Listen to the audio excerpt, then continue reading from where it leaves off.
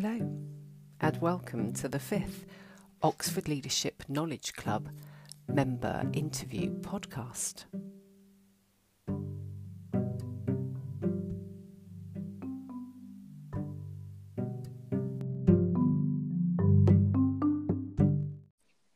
Hi, Philippa. Hi, how are you? Very good, thanks. How are you today? Great, I'm good, thank you.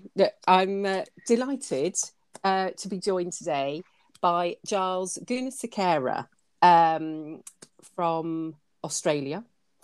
And we didn't actually, where are you? In Sydney? I'm based in Sydney, yeah. Based in Sydney. So it's early morning for me and getting a bit late at night for you, I feel. No, it's okay. It's 4:30 in the afternoon. Oh, no, It's it's getting fine. dark. Getting Yeah. dark. Yeah, not even Yeah. wine time yet. Not even wine time. No, not yet. Right, perfect. Now, let me just say a little bit about you. So you are founder and CEO of Global Impact Initiative, which connects the power of wise investments with a noble purpose with the UN Sustainable Development Goals. So this is impact investments, capitalism with a conscience. You went to Oxford in June 2013. You're an outstanding alumnus of the programme for creating innovative, sustainable business that generates a positive social impact. You're the fellow of many institutions and a board member. You're on a not-for-profit, non-exec roles. And you're also, very excitingly, an ambassador for the ICC T20 World Cup Championships. So where do you have time to fit it all in? Quite easy, Philippa. Like you, I think sleep's overrated. So I'd much prefer just to do really interesting things in my day. And my mum's adage of you can sleep when you're dead, Giles, kind of continues to ring through in my ears as we kind of get through all the awesome things that we have to do, that we do, each day. And, I'm in a really fortunate position, running my own business now that, the things that I do, I'm genuinely passionate about it and I want to do them. So it works for everyone. Brilliant. Okay, and so let's start there, because I understand that you had a youthful desire to be a pilot. So how do we go from that to becoming the money man with a social purpose? I always thought that I would, either be a pilot that's reading the Financial Times or the Financial Review in the cockpit, or someone in investment markets that flies on the weekends. So, for me, it was the latter. But also it was, I guess a bit of a story about, dealing with setbacks. I did my first ever solo flight in a glider when I was 14, or even prior to that. What really kind of gave me the bug for aviation was when I was 10. My parents, my family, and I, we packed up and moved to London for 6 months. And my dad was a doctor. My dad's a doctor, and he took a 6-month sabbatical. And I remember saying that, why are we going to London? He said, I've got this course that I want to do, and I want to do it. But meanwhile, on the first day that we landed in London, the first thing he did was went and bought a new set of creams, a new cricket bag, and found himself a cricket club at which to play with. And I said, Dad, aren't you here to study? And he said, yeah. No, we'll get to that bit later. We lived in Europe, or we lived in London for 4 months.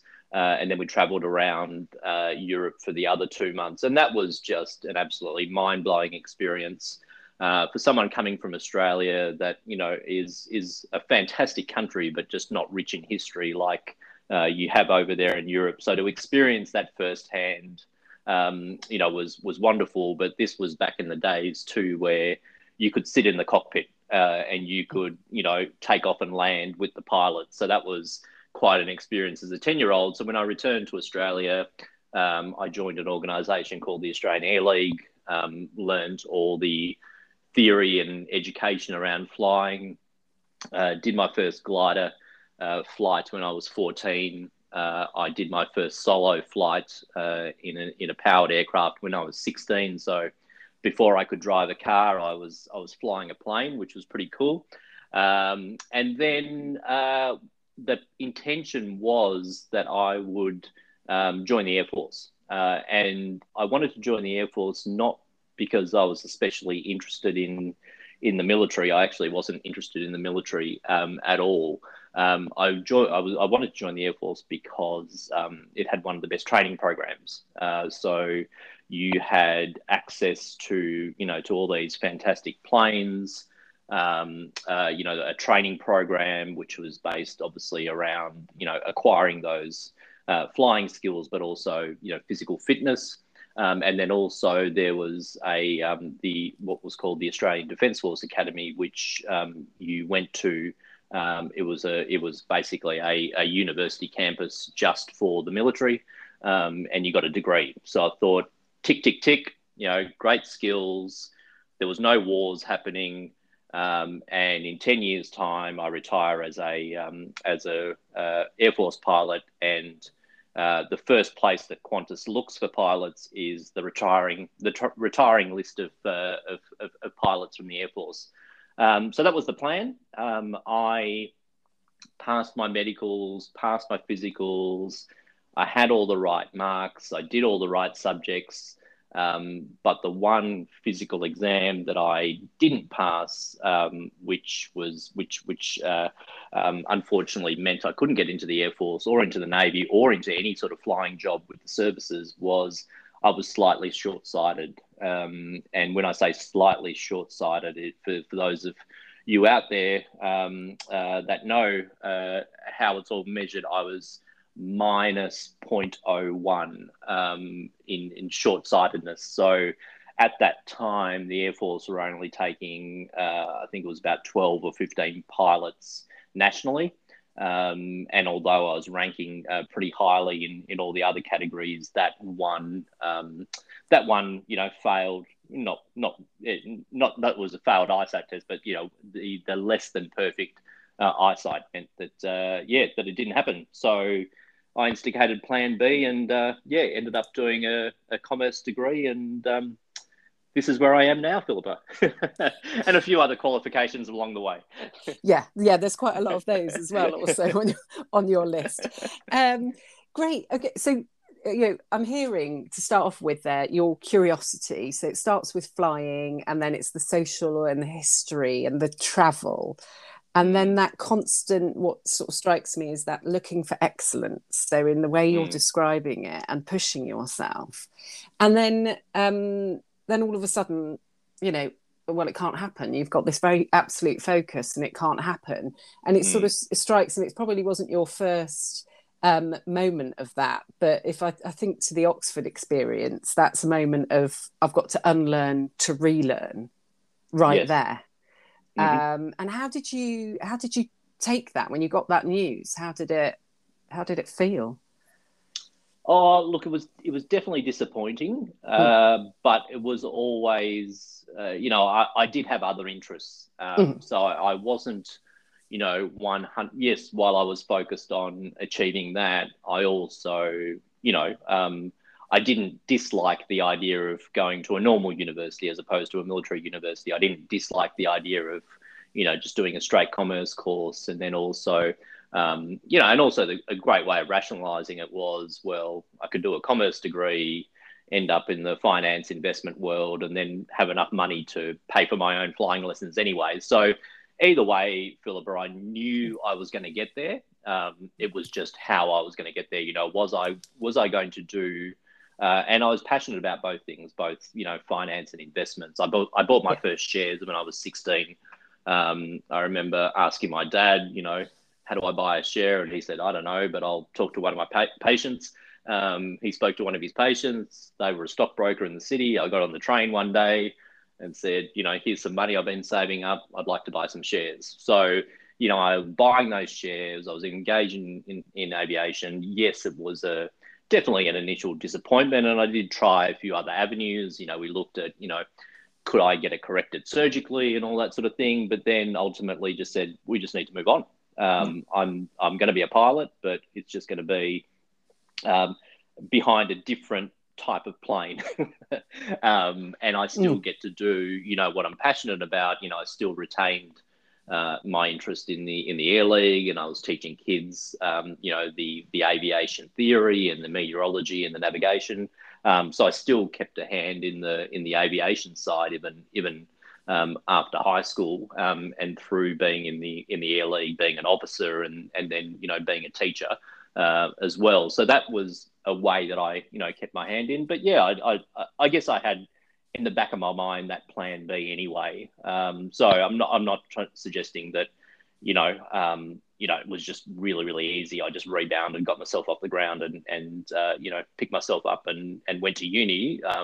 There was a lot of soul searching. There was a lot of what if, this is unfair, all those other emotions that you go through. But ultimately, we ended up where we ended up. Yeah, and those are the experiences that you draw on, don't you? And they give you strength, and they build you. Totally. Yeah. Totally. Yeah.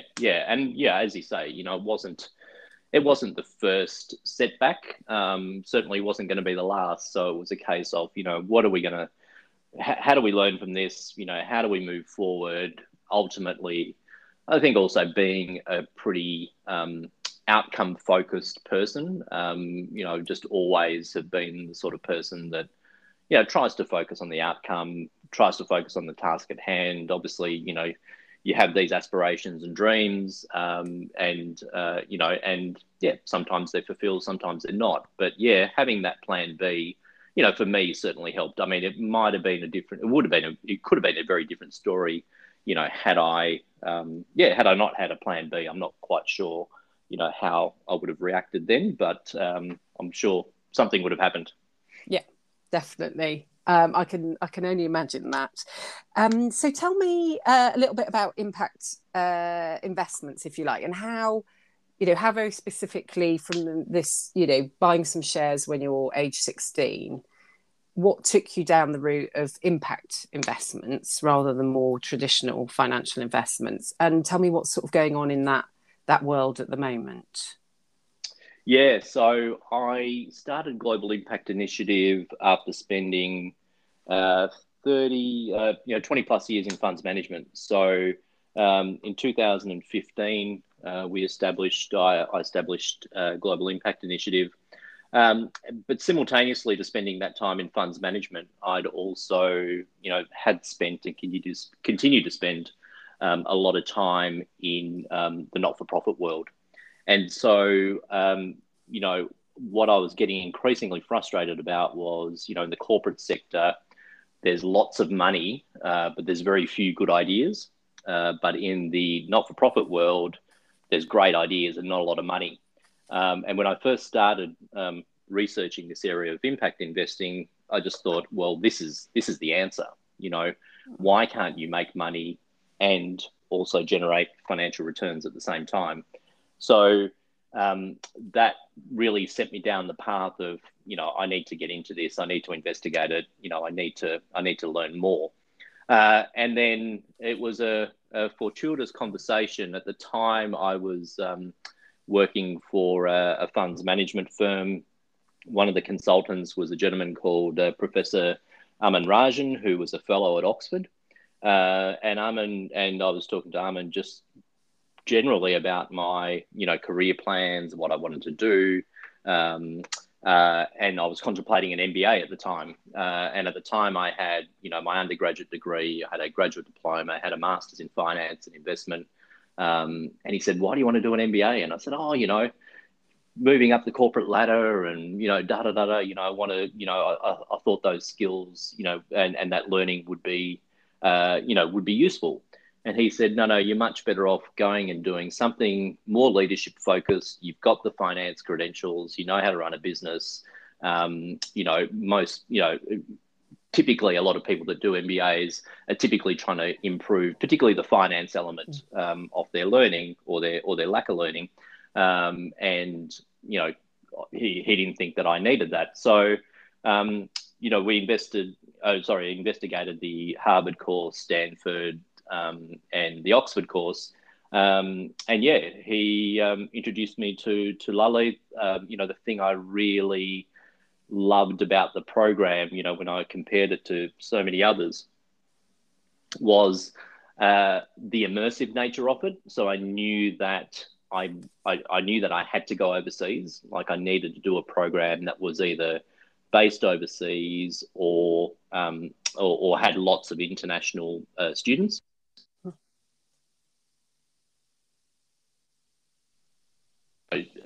Doing a program that was much more than just the typical the typical program. So having and I'm sure we'll go into it in a little bit more detail, but having that exposure to acting coaches, to executive coaches, to all those different, learning Shakespeare, learning archery, all those great things that Oxford had.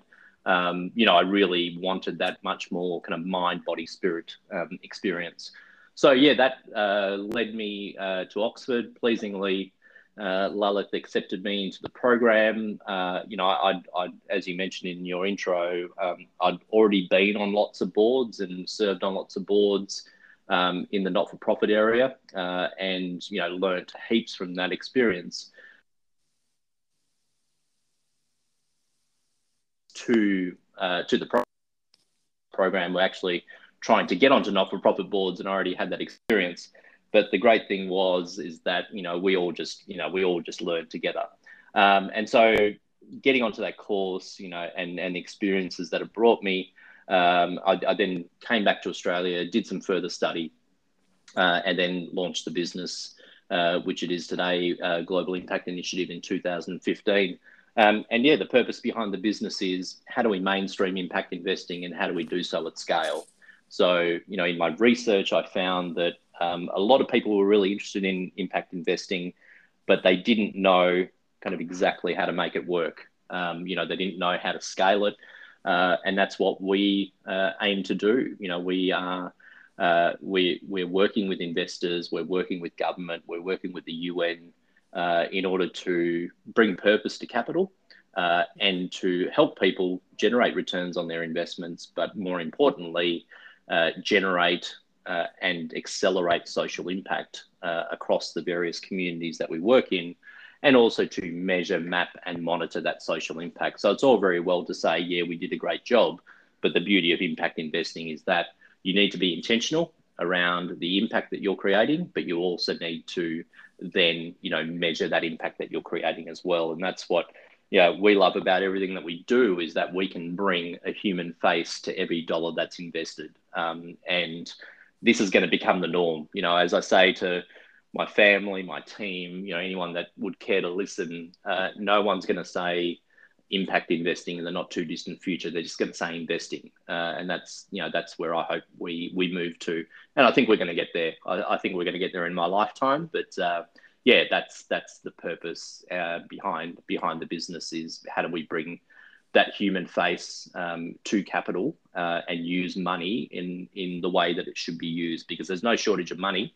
It's just not used appropriately. Okay. So I'm listening to you, and I'm thinking, obviously, I've read a little bit about you growing up, that you shared a chapter of a book that you've written for Lilith. And one of the things that you talk about in that are your childhood experiences of injustice. And that's some of that, I think, is to do with your heritage.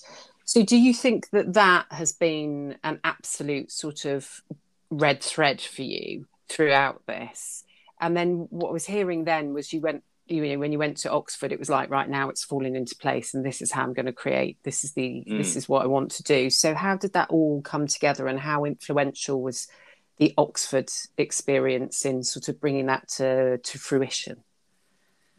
Oh, without a doubt, it was critical. It was critical for me, the Oxford experience at the time in my life, the journey that I was on, putting it all together.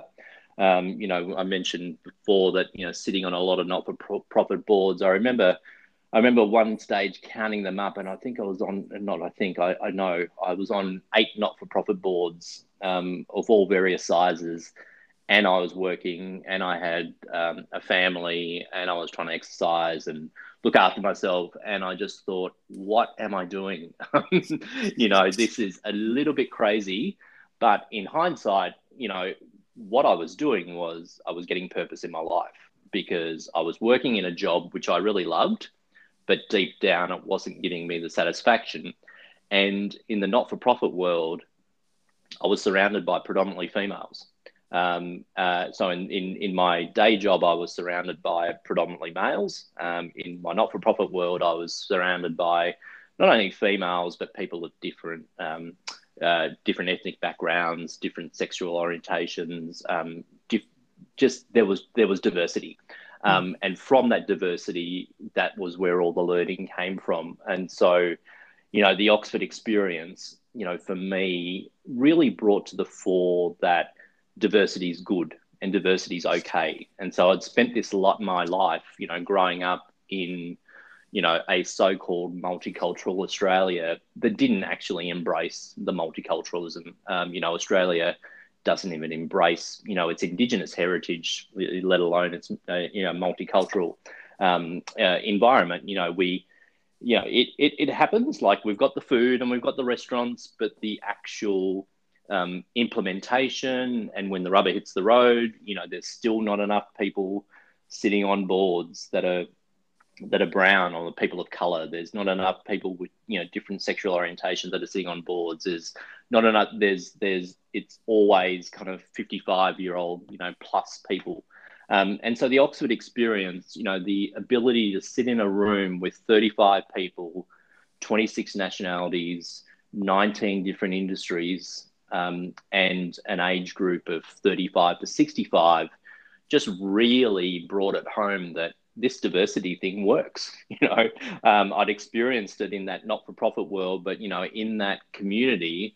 And when I say it works because we're working on problems together. We were talking to each other. Every single one of those people I still count as a friend today. There wasn't one person in that room that I didn't want to sit down and talk to and share a meal with or share a drink with. So it was just absolutely incredible from that perspective. And then also, through the learning activities, seeing, working through, the Boeing case study, and there was only 3 people with any finance experience in the room, but the guy who's running the not-for-profit in India, asking much better questions than anyone about Boeing's, balance sheet, than anyone that's got finance experience, because he was looking at it through a totally different lens. He was using his experience and his knowledge of a different sector to then apply it to a sector he knew nothing about, and certainly a concept and certainly a topic that he wasn't an expert in, which is finance, to ask some of the best questions. So I think also what that reveals, as we're always told in life, but we don't always follow it. Your quality of life is determined by the questions that you ask, not by the answers that you give. And that experience of asking and seeing the quality of questions that were coming out was just, it was absolutely mind blowing. It was life changing, and I just cannot talk more highly about the experience, but also the learning, the friendships, and that Oxford approach towards learning, which is we're going to address this, we're going to attack this through mind, body, spirit. It's not just about sitting in a classroom reading case studies. You need to have conversations with people, and that was one of the greatest learnings from the program for me. So yes, you were one of the things that I was reading that when you were talking about your Oxford experience in your book was that the answers were in front of you. So it was just that moment of sort of pause, reflection, drawing from the richness and the wisdom around you, really, to take it forward. Absolutely, yeah. Okay, and so now obviously, clearly, we're going to have sports fans and listening to this, and some very strong cricket fans, because obviously cricket is played in Oxford. Lalit's rules, I'm not quite sure what they are. But as I said at the start, you're an ambassador for the ICC T20 World Cup Championships. So you talk to me a little bit about that, because that links very much in with the diversity thread that is just absolutely prevalent in your life. So talk to me about what you've been doing with there and what you found. Yeah, no, it's a really good question. There is a very direct link. So I was introduced to the head of the ICC organising committee a couple of years ago. So the T20 World Cup was held in Australia in 2020, or at least the women's element of it was held in February and March. And as we were, got talking with the ICC, it was very, very clear that diversity and inclusion were really big goals of theirs. And as a business, gender equality and diversity and inclusion permeates everything that we do. As an individual, having done a lot of work on gender equality, particularly through Amnesty International and White Ribbon Association, it was something that I'm extremely passionate about. But also the other thing that the ICC wanted to incorporate, particularly in the Women's World Cup, was the engagement of the different communities that were involved in the World Cup. So, the subcontinental community, the West Indian communities, all the different, the English, the Kiwis, but particularly, the subcontinental communities were an area that, based on research, they found that, they were obviously passionate cricket fans, but not necessarily passionate and would go to a women's game. So I came on board with a number of other ambassadors to really promote the Women's World Cup, and particularly particularly to men, but also to women. And the results were absolutely incredible. One of the highest percentages of men being women's cricket game in the world, one of the highest attended T20 Women's World Cup final, which was 88,000 at the Melbourne Cricket Ground. But something that I was just really proud of was that right from the start we said diversity and inclusion. As a collective, we said diversity and inclusion had to be a focus. So I wasn't going to be there to sit on a committee or sit on a board and be the token brown person or be the token brown people. We need to be realistic about this. And the CEO was just incredible, a gentleman called Nick Hockley, who went from running the World Cup to now running Cricket Australia.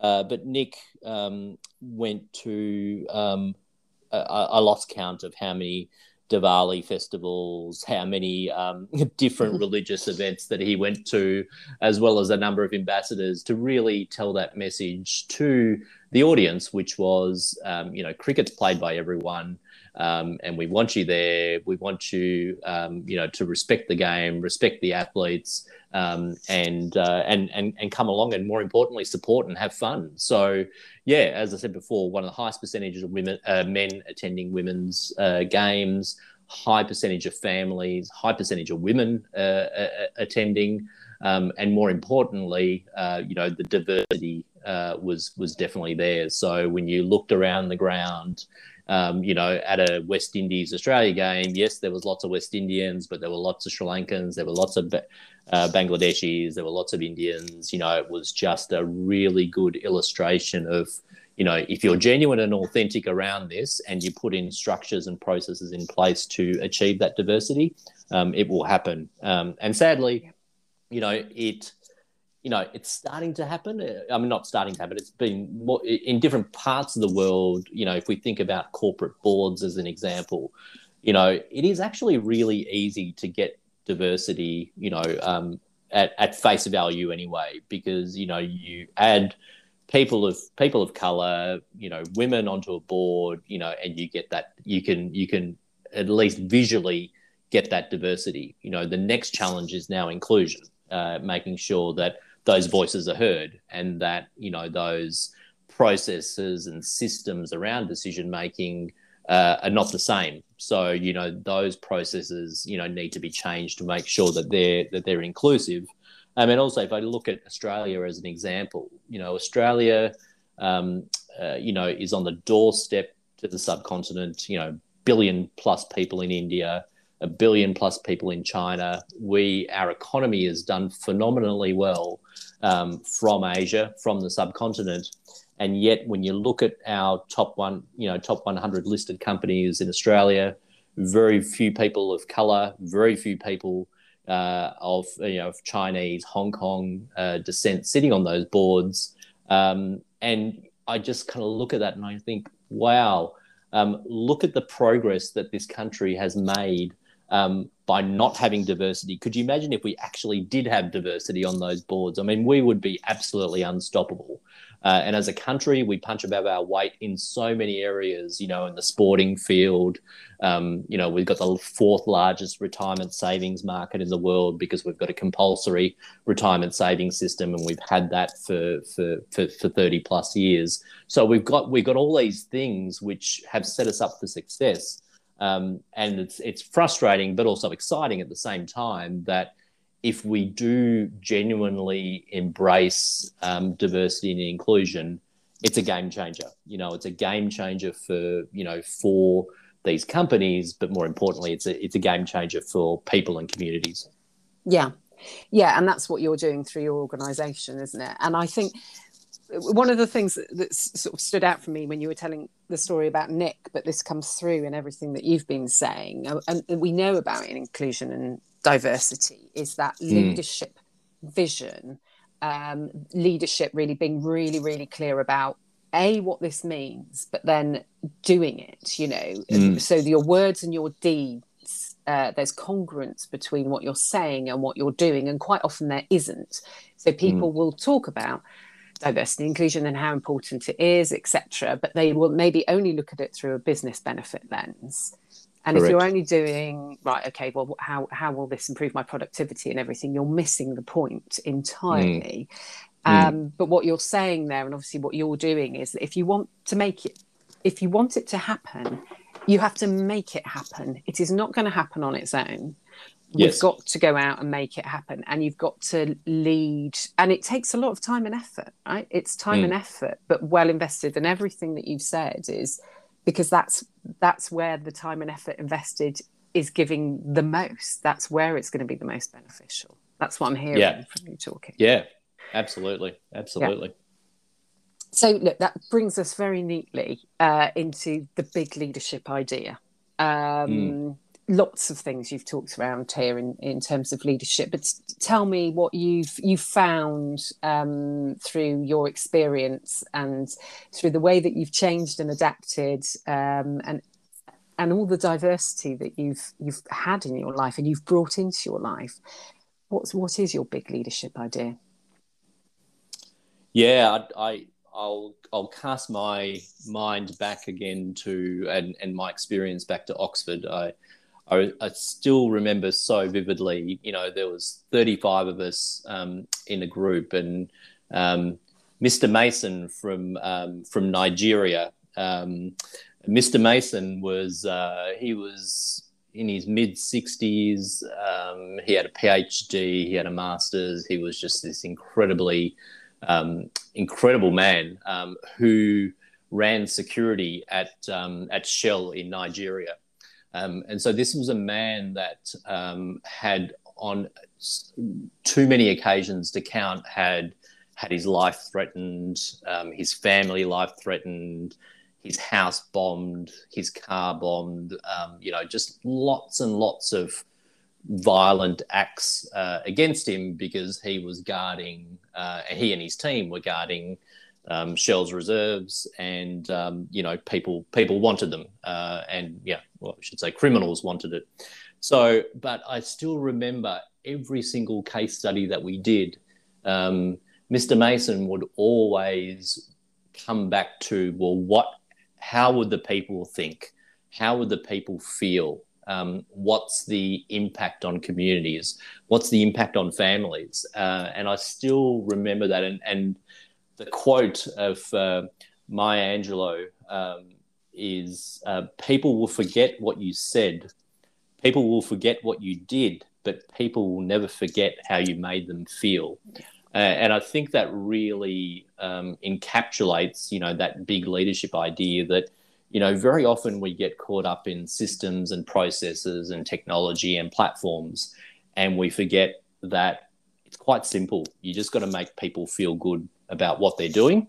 And if they don't feel good, you need to make some changes. Either they need to make some changes or you need to make some changes. So it's not especially, mind-blowing, but it's kind of back to basics. And I feel this is a really great time to highlight it, because what 2020 has taught us is that we get back to what's important.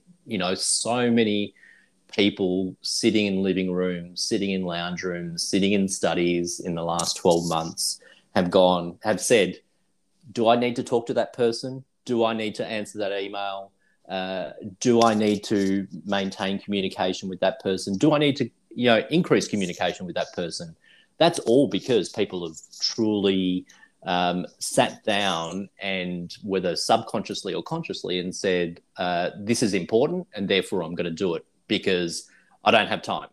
I don't have time to muck around with the quotation water cooler conversation. So really, focusing on the people would be, or refocusing on the people is really the big leadership idea. And that's been, some of my key learnings, not just from the last 12 months, but also, working in a business that thinks about both making money as well as social impact and intentionally creating social impact, but then also being around amazing people, particularly in the not-for-profit world, working on incredible initiatives that are changing people's lives.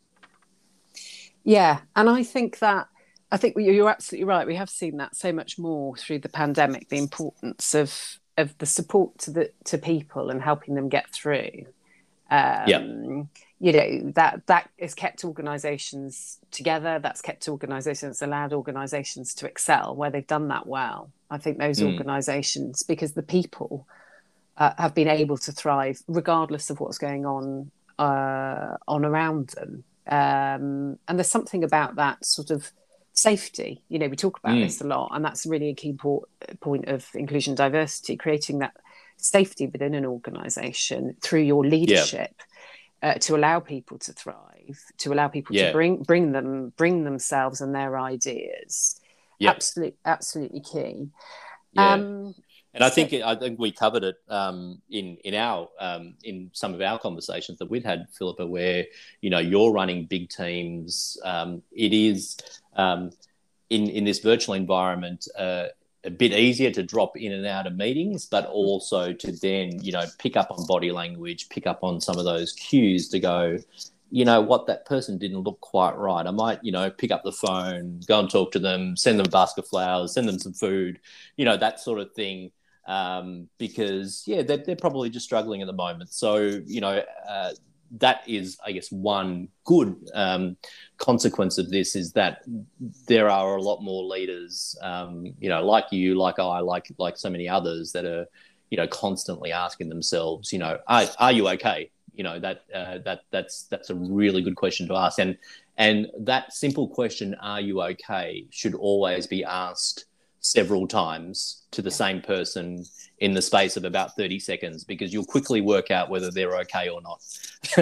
Because if they're not, they'll go, because if they're not, they'll go, yeah, I'm fine. And then they'll say, no, I'm good. And then eventually they'll go, no, I'm not. And this is what's happening for me. So, that's also a really, really good question. Along with that, why question is, are you okay? Ask that often, ask that frequently of people around you.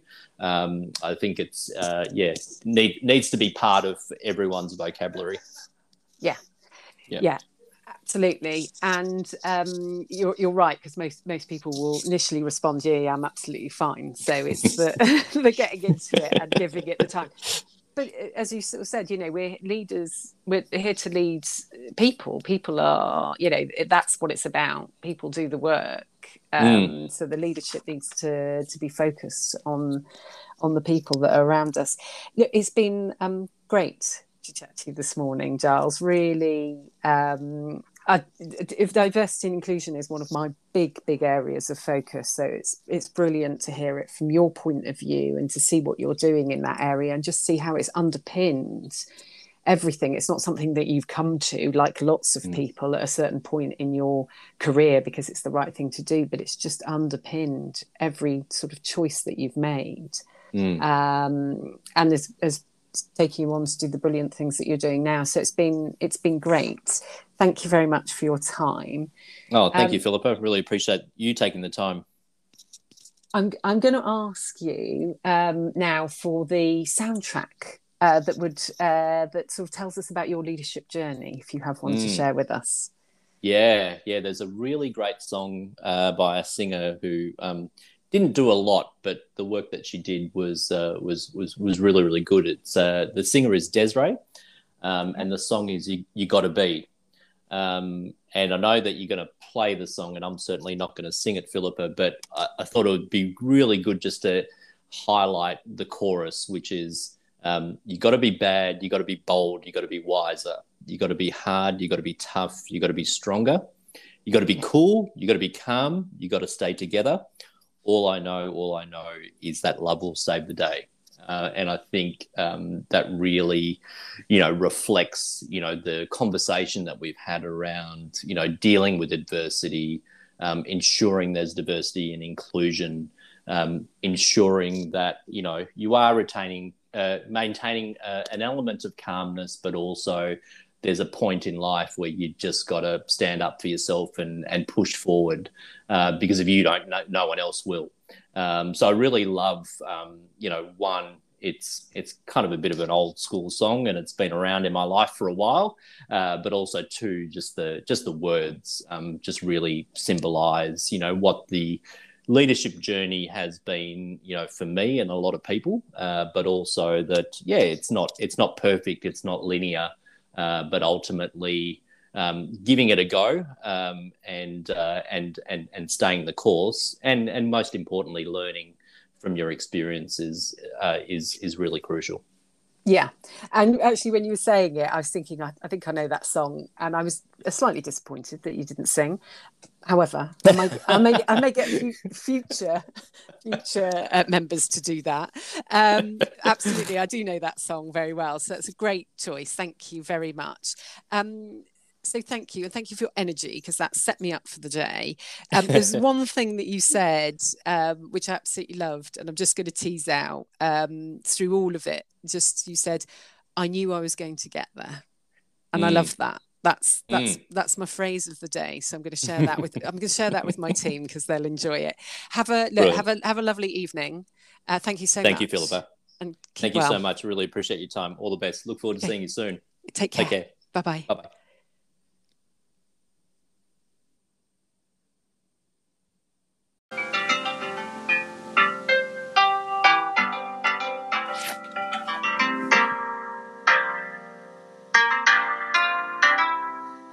Listen as your day unfolds. Challenge what the future holds.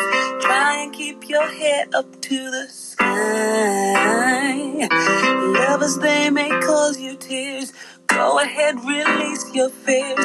Stand up and be counted. Don't be ashamed to cry. You gotta be bad. You gotta be bold. You gotta be wiser. You gotta be hard. You gotta be tough. You gotta be stronger. You gotta be cool. You gotta be calm. You gotta stay together. All I know, love will save the day. Herald what your mother said. Read the books your father